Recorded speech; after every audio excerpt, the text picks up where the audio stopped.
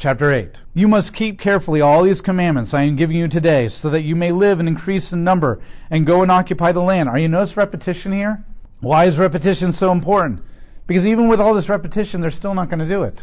Remember the whole way by which he has brought you these 40 years through the desert, so that he might humble you, test you, to see if you are with him, you to keep his commandments or not. So he humbled you by making you hungry and then feeding you with unfamiliar manna. He did this to teach you that humankind cannot live on bread alone. Now, that should sound familiar.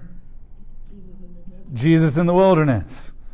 Okay, what is he saying here? The reason I brought you through the trials, the reason I brought you through the wilderness, was to test you and teach you that you do not live on materialism alone. That there's something that goes way deeper than the health, wealth, and prosperity that will allow you to survive. And Jesus got that.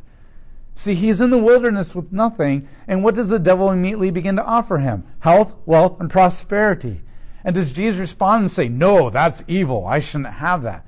No, Jesus said, I don't need that because I've got God. But then notice what God did. He came in and he gave Jesus a lot of health, wealth, and prosperity. If you think Jesus was totally poor, he wasn't. They had a big money purse. He was blessed with a lot of things. But the reason he didn't look wealthy and he didn't look like he was keeping up with the Joneses is because he didn't care about that. He didn't care about that because he knew that you lived on something else other than bread alone. And even God says this. When Solomon realized that he needed God and his wisdom more than anything, God said, okay, and now I'm going to give you everything else too. And if you ever really pay attention to the story, it's not the gifts of God, the wealth and the prosperity. That's not what brought Solomon down. It was the women. It was all of his wives. And his heart went after other people. So God gave him an abundance because he knew that it wouldn't cause Solomon's downfall. But what caused Solomon's downfall is when he took things that didn't belong to him, when he had more than one wife. And they led him astray. And that's important for you to understand. God will give you what he wants, knowing that you can handle it. All you need to do is want and desire God alone. And if he gives you all the other stuff, then great. And then you ask him what you do with it. And that's what he's calling you to. That's what he's calling you to. You need to think of your trials as that. Your trials are to teach you that you don't need the other stuff, so that when God blesses you with the other stuff, it doesn't become a snare. It doesn't become a snare. Your clothing you did not wear, or you did not or wear out, nor did your feet swell with these 40 years. Be keenly aware that just as parents discipline children, Yahweh your God disciplines you. So you must keep this commandment, live according to his standards, and revere him. For Yahweh your God is bringing you to a good land, a land of brooks and springs and fountains, flowing both in valleys and hills, a land of wheat and barley, vines and fig trees and pomegranates and olive trees and honey, a land where you may eat food in plenty and find no lack of anything, a land whose stones are iron, and from whose hills you can mine in copper. You will eat your fill and then praise Yahweh your God because of the good land that he has given you. God puts you through trials, but he ultimately wants to bless you after the trials. Verse 11, be sure that you do not forget that Yahweh your God, by not keeping his commandments, ordinances, and statutes that I am giving you today. When you eat your fill, then you will build and occupy good houses. And when your cattle and flocks increase, when you have plenty of silver and gold, and when you have abundance of everything, be sure you do not feel self-important and forget that God, your God, Yahweh your God, who brought you from the land of Egypt, the place of slavery, and who brought you through the great fearful desert of venomous serpents and scorpions, an arid place with no water.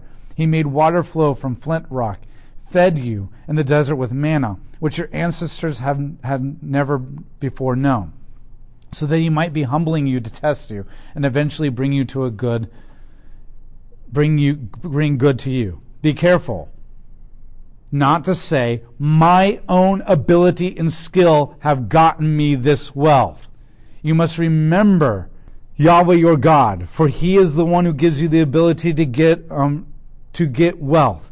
If you do this, he will confirm his covenant that he made by oath to your ancestors, even as he does this today. Now, if you forget that Yahweh your God at all, and follow other gods, worshiping and prostrating yourself before them, I testify to you today that you will surely be annihilated, just like the nations that Yahweh is about to destroy from your sight. So he will do to you, because you will not obey him. Over and over again, notice the repetition. This is what God keeps saying. Remember what God has done for you. All the amazing ways that he provided for you, delivered you, protected you, gave you victory. Therefore, obey, so that God can continue to be really awesome and good in your life. This is the way he commands you to obey. Notice he gives it to you in a compliment sandwich.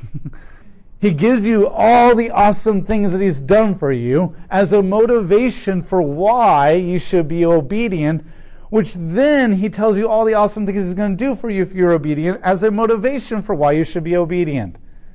He's always answering the why. He's always telling you why. He's not saying because I said so. He's not saying, well, because that's what's expected of us. Or he's not saying because so you don't get in trouble. He's saying, because I am a God who saved you, provided for you, took care of you. All I ask is that you love me in return. And if you love me in return, I will love you even more abundantly and give you even more. That's your reason. That's your motivation. And this is what he keeps saying over and over again. Because remember, one of the main points of the book of Deuteronomy is making is remembrance is the key to a successful Christian life. Remembrance. We should be doing a lot more storytelling in our churches and our families. There should be a lot more testimonies. There should be a lot more remembering. If we were constantly, and that's part of what our praise songs are doing, our praise songs are helping us remember who God is. But we need personal remembrance too. We need people in the body of Christ to stand up and talk about their personal encounters. How awesome would it be to have somebody stand up and tell you, this is this song lived out in my life this week. Let me show you how God, that we sing about in this song, showed up in that way in my life. And if we did that Sunday after Sunday, if we did that in Bible study after study, if this became the language of our family with our children, our grandchildren, our cousins and stuff, that would change things drastically. A lot of the reasons we don't trust God is because we're not remembering him. We know we're supposed to do the right thing, but we're not remembering the amazing things that he is. You need to be doing journals. And I don't know what journals look like. It could just be writing things on the mirror. It can be video blogs. It can be writing things down. It could be songs that you write, paintings that you paint. Anything. Journaling takes all different forms, but we need to be building monuments to these things so that when our children say, "What's that?" we can tell them a story. We need to be gathering together as believers and remembering what God has done so that we walk out not just with theology, but a very practical example of that theology lived out in somebody's life. The problem is even our worship services have become very formulaic. This is what God is doing. Notice how practical they are and how personal his examples are. He doesn't go back to Abraham's life all the time. He's going back to their life. Not that it doesn't mean you can never go to the book of Genesis, but notice how often he's not going to Genesis. He's going to their life, their generation. And he's telling her, the list is way bigger than what he keeps mentioning over and over if he goes to all of world history. But he's making it very specific, very practical, very personal. Because that's what's more powerful. And that's what we need to focus on. Those are the stories we need to tell. Because that's what's going to shape our identity of God and our identity of ourselves. Because that's exactly what the epistle writers do. If you have influence in whatever sphere that you have an influence in, then take heart what God is saying in Deuteronomy and try to begin to implement that in your sphere of influence. You don't need to go to like all these people and start telling change things. You just start changing what you can and allow that to influence other people. Chapter 9, verse 1. Here's the theological justification for the conquest. Listen, Israel. Remember, this is here. Shema. Listen and put into practice. Today you are about to cross the Jordan so that you can dispossess the nations there, people greater and stronger than you who live in large cities with extremely high fortifications. They include the Anakites, a numerous and tall people whom you know about and of whom it is said, who is able to resist the Anakites. Understand today that Yahweh your God, who goes before you, is devouring fire. He will defeat. He will subdue them before you, and you will dispossess and destroy them quickly, just as he has told you. Now notice, they know they can do this because he promised it. It's very important for you to understand that you can only have faith in the thing that God promised. If God gives you a specific promise that you will be successful in some ministry, then you can trust that and know that it will happen. And that's why it's so important, if you don't want to get incredibly depressed and incredibly defeated in your ministry, it's important to allow God to call you to a ministry. Because a calling is backed with a promise. Now, that doesn't mean you're going to fix all the problems if you're called to it, but it does mean that God is promising that you will be successful and you will see fruit. I know a lot of people who've gone into ministries that they're not equipped and skilled by God to do. That's just not why God created them. But they did it, and the big one is a youth pastor. A lot of people I knew growing up, they went and they majored as a youth pastor at college because their youth pastor was so influential and implemental and like changing their life. They thought that's what I must do. And they got into the youth ministry and they burned out and they bombed because they did not have the skills or the talents or the calling of God to do that. I know pastors who are pastors because that's just what you did if you went to seminary. Because back in the early days of seminary, you went to seminary, you became a pastor. Nobody thought about other options like teaching and counseling and parachurch ministries and stuff. They just pastors. And they're failing miserably because they're not gifted in that area. And then we think God is failing us or we're not making a difference. They can be confident that they will have victory because God called them to that task. And that's why you need to pray and ask, what is God calling me to? Not that there won't be bad days. Not that sometimes, I can't tell you how every year I feel like quitting teaching. I just want to quit and stop because I don't feel like I'm making a difference. It will always be there. But overall, there's a deep sense of fulfillment, and I do see fruit overall because I know that's what God has called me to. You need to really not follow some passion or whatever. You need to follow what God has called you to. And so this is important to understand. Do not think you yourself. Verse 4. Do not think to yourself after Yahweh your God has driven them out before you because of my own righteousness that Yahweh has brought me here to possess this land. It is because of the wickedness of the nations that Yahweh is driving them out ahead of you. It is not because of your righteousness or even your inner uprightness, that you are come here to possess the land. Instead, because of the wickedness of these nations, Yahweh your God is driving them out ahead of you in order to confirm the promise he made an oath to your ancestors, to Abraham, Isaac, and Jacob. Understand, therefore, that it is not because of your righteousness that Yahweh your God is about to give you this good land as a possession, for you are a stubborn people. Now, how about that for an inspirational speech? So when you go in the land and everything is going victorious for you, remember, doggone it, you are not a beautiful, unique snowflake. That is not why all this is working out for you. You are not the most skilled, intelligent person in the batch. That is not why this is going well for you. In fact, you're a stubborn, wicked, evil people. Okay. God's theology is never, ever comforting when he talks about your identity. It's always comforting when he talks about what he can do with your identity. And so what he says is this: do not think that if everything is going well, that it's because you are so righteous, you are so skilled, you are so talented, you are so moral. That is not why. God is giving you victory because they are evil and need to be punished, and God made promises to you. Period. Why is God going to be with you? Because He loves you so much to redeem you through the cross, and because He made promises. Period. That's what you hold on to.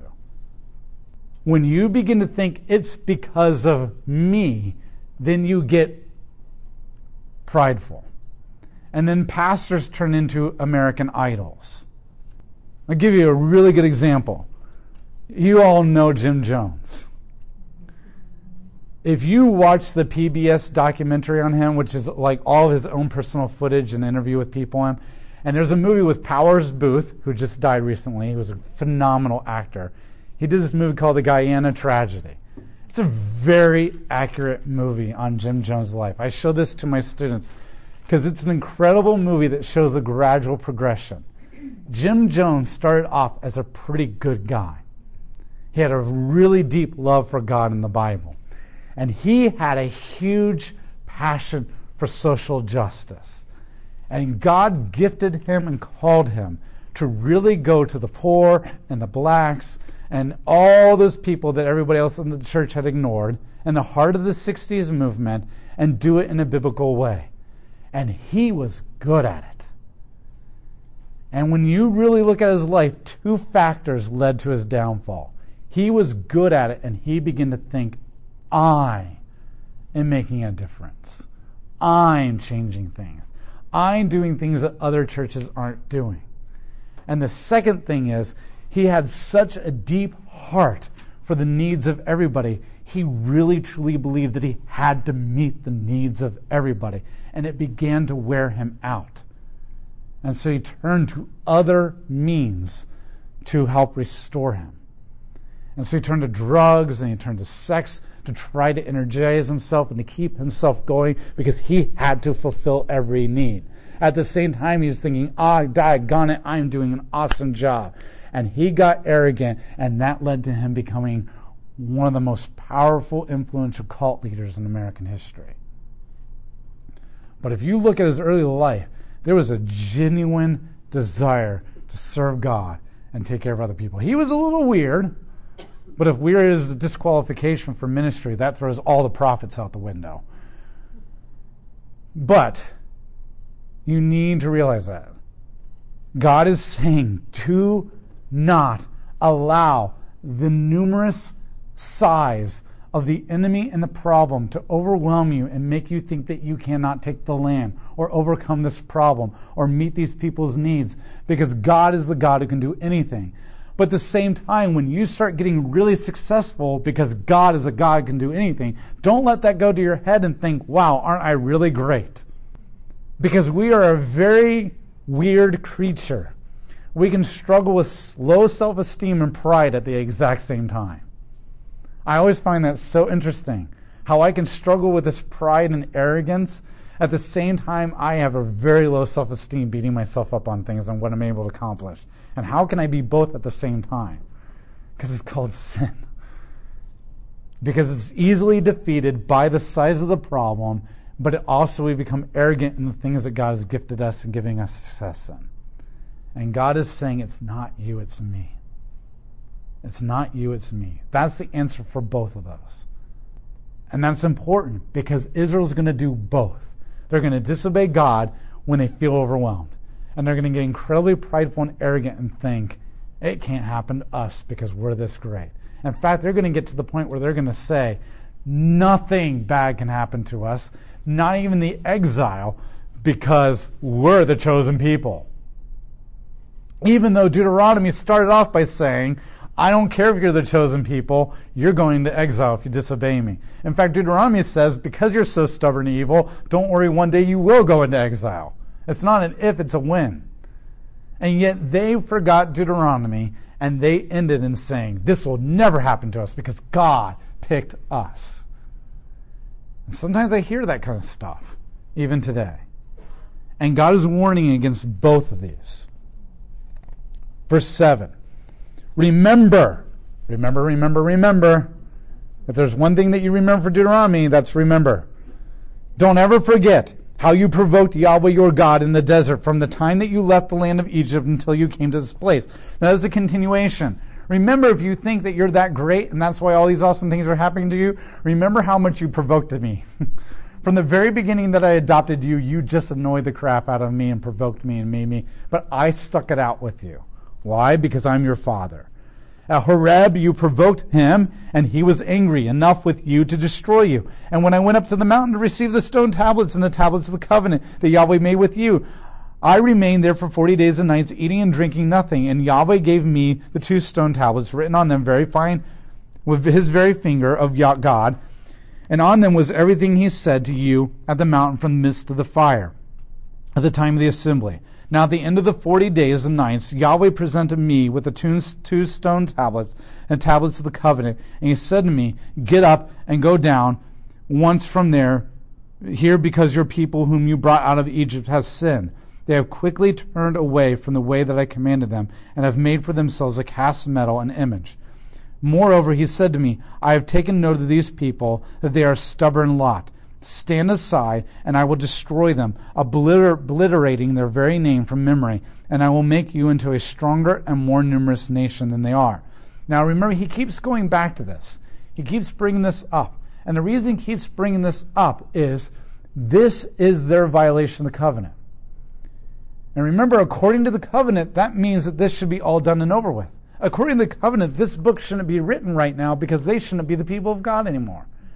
And one of the reasons he keeps going back to the golden calf is it's reminding them that they can't keep the covenant, 1, and 2, no matter whether they keep the covenant or not, God will always be faithful to them. This is Romans, for all have sinned and fallen short of the glory of God. That God so loved you that he gave his only begotten Son. That's what the golden calf is. Over and over again, the golden calf is reminding them that they broke the covenant. They should be annihilated. God should have abandoned them and had every legal right to do that. But the reason that they're here now listening to this is because God is faithful to them and not because they're faithful to him. And you need to remember, this is part of that reminder. If you think it's because you're so faithful to God that all this stuff is happening, remember that you're not. Now, granted, are you faithful to God? Many parts of your life. Yes, because the Holy Spirit's transforming you. Is God blessing and rewarding you with that? Yes. But if you think you're through and through in every single area totally faithful to God, then you're wrong. You're wrong. You need to have a healthy, highly developed sense of your depravity before you can have a highly developed sense of your need and therefore your love for Jesus Christ. The people who do not fully understand the deepest, darkest depths of their soul are the people who do not love God as much. And this is what Jesus meant by saying, those who have been forgiven of much, love much. I used to think that it meant like me who grew up in the church and had a pretty decent life overall is not going to love God as much as the Hell's Angel, biker, murderer, serial killer guy who comes to Christ. But what I realized later was, what it really meant was when I understand that I am the Hell's Angel, serial killer deep down in my soul, and I don't deny that, and I don't think that I'm better, that's what it means to be forgiven of much, loves much. And so what he's trying to do, I know this is so anti every motivational American speech that you've ever heard. And as Americans, we think, wow, this is really depressing. God is kind of negative. But the reason he's doing this is because if you do not fully understand the depths of your rebellion and your deep, dark, evil desires, you will not understand your absolutely, totally need and desperation to do the things that Deuteronomy is telling you to do, to remember. Remember, it's not until the alcoholic, the drug addict, the sex addict admits that they've got a serious problem and comes out of denial that then they begin to surround themselves with every kind of aid to help them from becoming that. And that's what God is doing here. The theology starts with first, you're a horrible sinner, then moves to how much God loves you and can use you to do anything. And it feels repetitive, and it's because we need to hear it.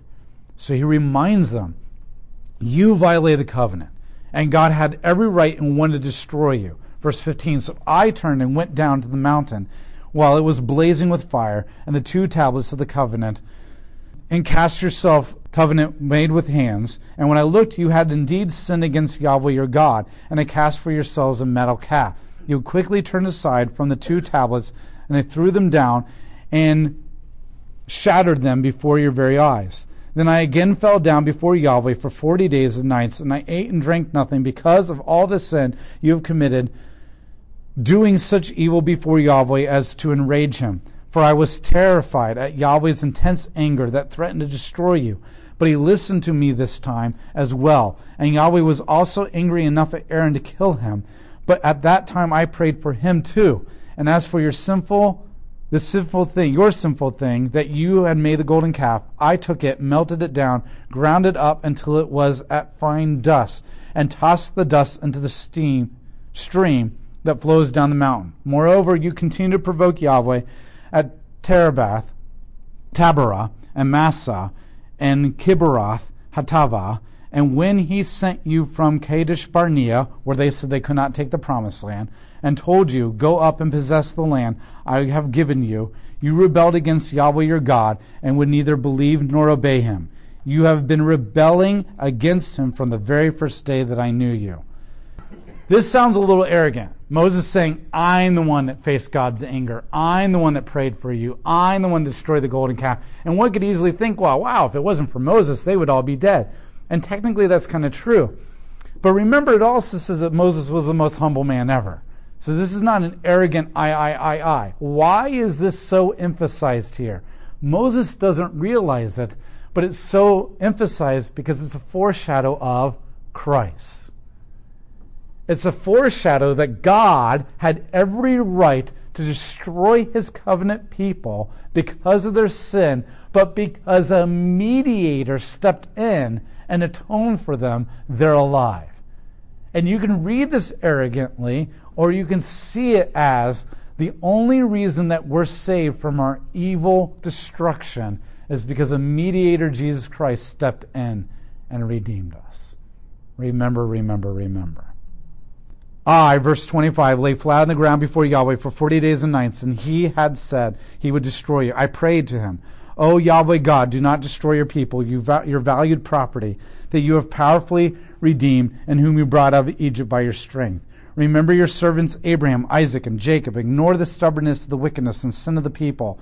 Otherwise the people of the land from which you brought us out will say, Yahweh was unable to bring them to the land he promised them, and because of his hatred for them, he has brought them out to kill them in the desert. They are your people, your valued property, whom you brought out with a great strength and power. Now notice once again, the point in here is, Yahweh, you had every legal right to destroy them, but I'm pleading to your love for these people. Save them. It's the exact same right. Legally, God has every right to send us to hell, but it's because of Christ's love. That's what kept him on the cross.